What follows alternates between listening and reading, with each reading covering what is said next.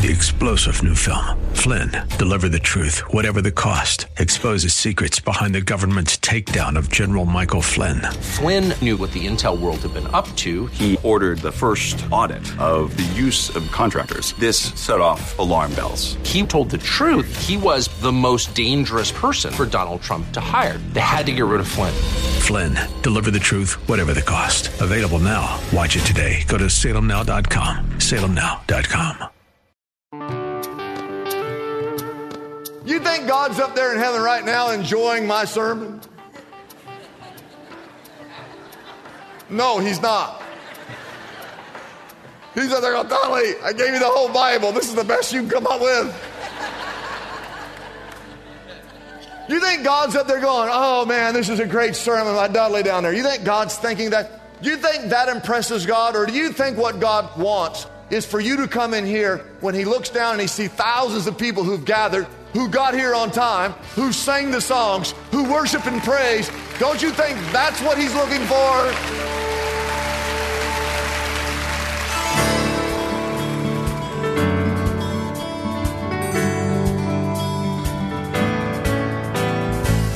Good evening.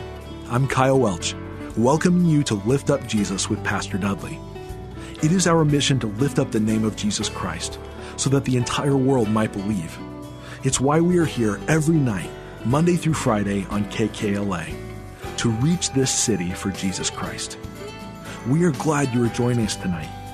Dudley Rutherford is the senior pastor of Shepherd Church right here in Los Angeles, and we join him right now as he brings us tonight's message from the Word of God. I want to speak to you today on the subject of the glory of God. I want to talk first about God and His glory. And in your notes, I want you to write this word down. He is glorious. Glorious. Don't you love that word? Just say glorious. God is glorious. Oh, that's a good word. Psalm chapter 19, verse 1, the Bible says that the heavens declare the glory of God. The Bible says that the skies proclaim. Whenever you see a sunrise or a sunset, the skies are proclaiming the work of His hands. Verse 2, the Bible says, day after day they pour forth speech. Night after night they display knowledge. Verse 3 says, there is no speech or language where their voice is not heard. Every tribe of every nation, every language group, every people group, every remote village, and in every metropolitan city, the heavens declare the glory of God. The psalmist is not saying that creation proves God's existence, although it does. In the ancient world, most people already believed that a divine being existed. What the psalmist is saying is that creation and the heavens, the stars, are telling us something about God. They're telling us, they're speaking of His wonder. They speak of His beauty. They tell us of His majesty, His power. We see in the stars His grandness. I want you to write this down in your notes. Glory is the excellent essence of something that causes that thing to be praiseworthy. I'll give you an example. When you look at the color of a flower, or you smell the aroma of a flower, or you feel the softness of a petal, all those things cause us to praise a flower. It is the majesty of the mountain. When you look at a mountain, the height of a mountain, the size and the scope of a mountain. When you look at the snow-capped peaks of the mountain, it causes us to stand back in awe of the mountain. Likewise, it is the character of God. It is the goodness of God, the sovereignty of God, the creativity of God. It is the love of God that causes us to want to praise God. In Exodus chapter 33, Moses is having a discussion with God, which is interesting in itself. God had tapped Moses to be the one to lead the Israelites out of bondage. And Moses is trying to explain to God, he's saying, God, they're not going to listen to me. I'm a nobody. They're not going to listen to me unless you show me your presence. If they see your presence as I have seen your presence, then perhaps they'll listen. Now don't forget, it's the excellent essence of something that causes that thing to be praiseworthy. Moses says, show me your glory. Verse 19, the Lord said, I will cause all my goodness to pass in front of you, and I will proclaim my name, the Lord, in your presence. And when you see my goodness, you will know that it's me. And I will have mercy on whom I will show mercy, and I will show compassion on whom I will show compassion. In other words, what God is saying, when you see my goodness, you'll know that it's me. When you see my mercy, you will know that it's me. When you see my compassion, you will know that it's me. I want you to write this down. The word glory means character.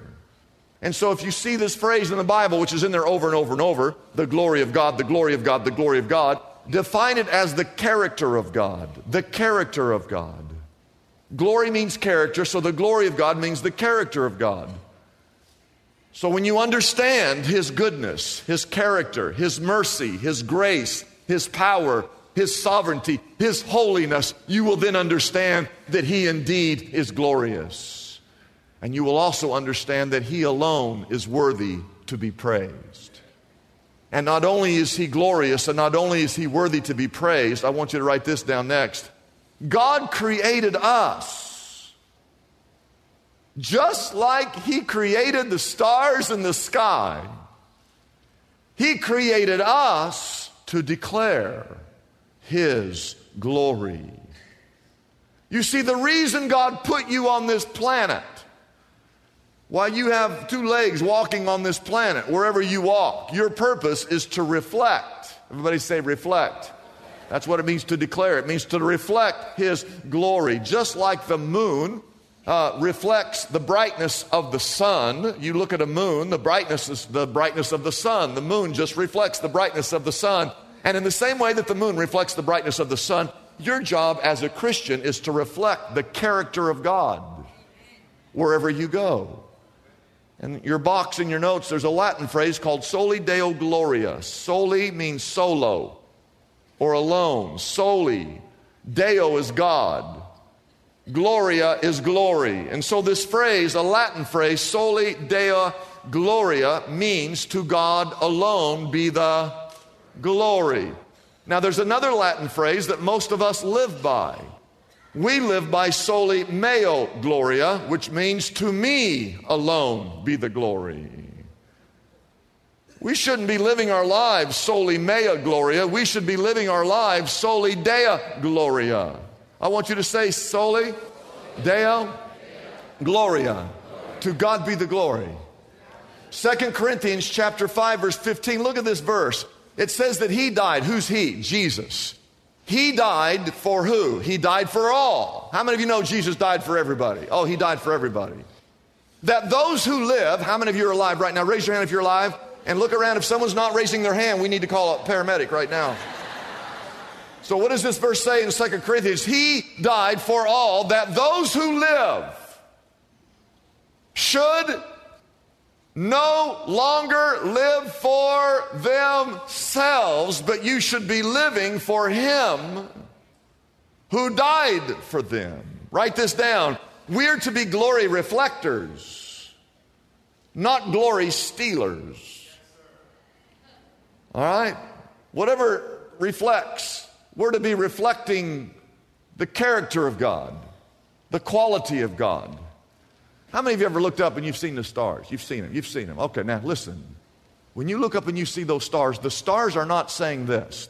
Look at me, look at me, look at me, look at me, look. They're not saying that. The stars are saying, look at God, look at God, look at God, look at God.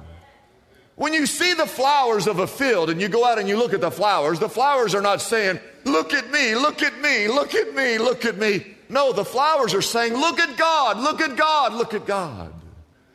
The next time you see the sun setting, you look out and you see the sky and you go, wow, and you got to take a picture. That sunset is not saying, look at me, look at me, look at me. The sunset is saying, look at God, look at God. This is the handiwork of Almighty God. That's what the sunset is saying. And in the exact same way, you as a Christian should not be on this earth saying, look at me, look at me, look at me, look at me, look at me, look at me, look at me. You ought to be saying, look at God, look at God, look at God. You see any good in me, it comes from God. You see any righteousness in me, it comes from God. You see any holiness in me, it comes from God. If you see any compassion in me, it comes from God. If you see anything in me, it comes from God. You should be saying, look at God, look at God, look at God. Let me move to the second half of this message and give you some practical biblical ways that you can glorify God here on this earth. And number one, write this down, is just verbally, with your vocabulary, with the words that come out of your mouth. Some of you have a good vocabulary, some of you have a poor vocabulary. It doesn't matter. Whatever your vocabulary, use those words to glorify God.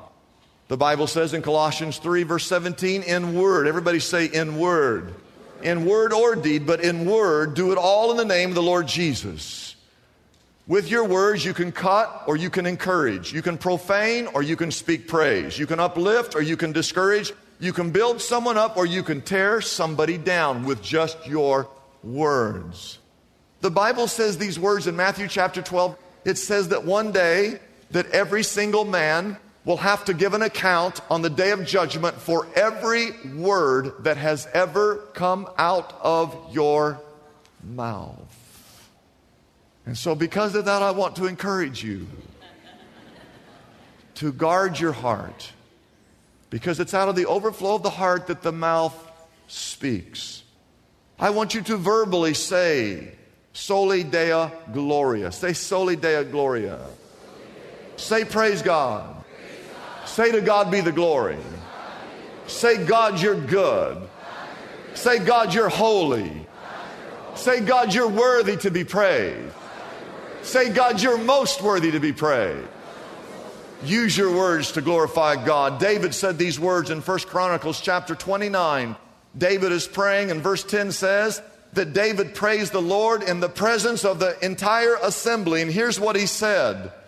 Praise be to you, O Lord, the God of our father Israel, from everlasting to everlasting. Verse 11, yours, Lord, is the greatness and the power and the glory and the majesty and the splendor. For everything in heaven and on earth is yours. Yours, Lord, is the kingdom. You are exalted as head over all. Wealth and honor come from you. You are the ruler of all things. In your hands are strength and power to exalt and give strength to all. Now, our God, we give you thanks and we praise your glorious names. And that is what we should be saying, and that's what we should be doing.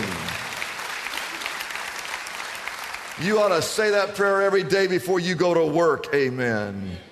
Not just your words. Number two, we should be glorifying God with our good deeds. We saw in Colossians 3, in word and in deed. Do it all in the name of the Lord Jesus Christ.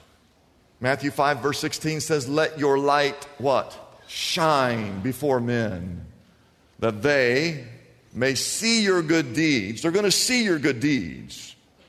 But they're going to praise who? They're going to praise your Father in heaven. There's something about the way you live your life that whenever people are looking at you and they see your character, they should be seeing the character of Christ. Dallas Willard said these words. He said, I need to live my life as he would live it if he were me. Imagine there's a movie and you're cast as the main character, all right? A major play, major show, and you're the main character. And in this particular movie, every time you walk in front of a mirror or anytime you walk in front of a window, you look over and you don't see your face, you actually see the face of Jesus. Can you imagine how your behavior would miraculously change if you were constantly reminded in this manner to be more like Jesus? I dare say you'd be more loving. I dare say you'd be more caring. And by the end of that movie, I would say your performance would be Oscar worthy. And you would no longer need a reminder that wherever you go, you are to remind people of Christ. Every single person who looks at your face should see the figurative face of Jesus Christ. Give God glory in word, in deed. Number 3, in your worship. Psalm chapter 29, verse 2, ascribe to the Lord the glory that is due His name. Worship the Lord in the splendor of His holiness. Psalm 150, verse 6 says, let everything that hath breath praise the Lord. Everybody say, praise the Lord. Let everything that hath breath, raise one hand and say, praise the Lord. Praise the Lord. I'm going to tell you something, and I might lose my job after this because you'll know I'm not even needed around here. But the truth of the matter is, you coming to church and singing and worshiping and praying and taking the Lord's Supper and giving an offering and your heart and your voice and your hands, that is 1,000 times more important than listening to a preacher preach.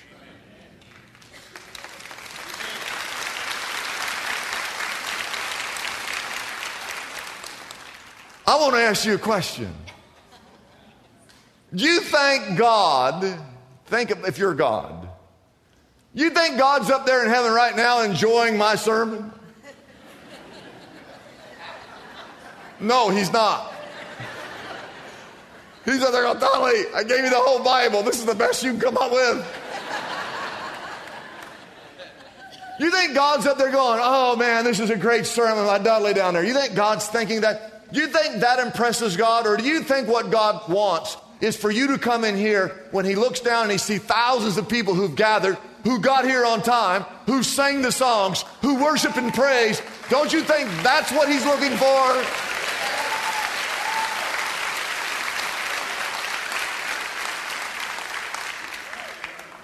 I want to read this to you. Psalm chapter 96. It says, sing to the Lord a new song.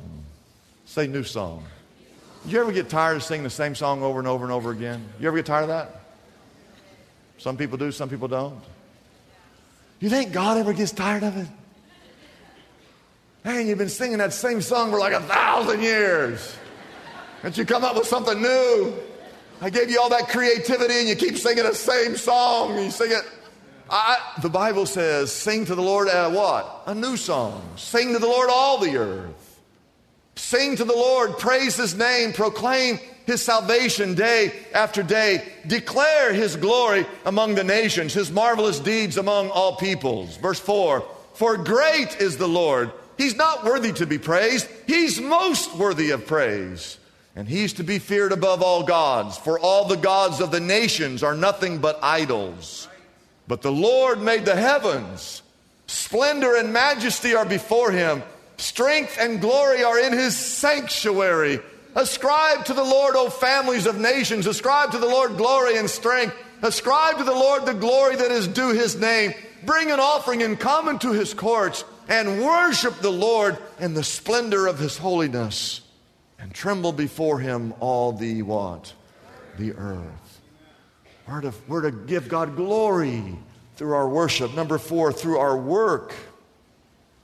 Through our work, Colossians 3. Whatever you do, whatever your job is, I don't care where you work at it. Everybody say work at it. And then say with all your heart. With all your heart. As though you were actually working for the... Listen, you know your boss, the guy you don't like half the time? That's not who you're working for. He's not your boss. The Lord is your boss. It says, whatever you do, work at it with all your heart as though you are working for the Lord, not for men. Verse 24 says, since you know that you will receive an inheritance, your paycheck from the Lord as a reward. And then it says it right here, it is the Lord Christ that you are serving. Your workplace is your mission field.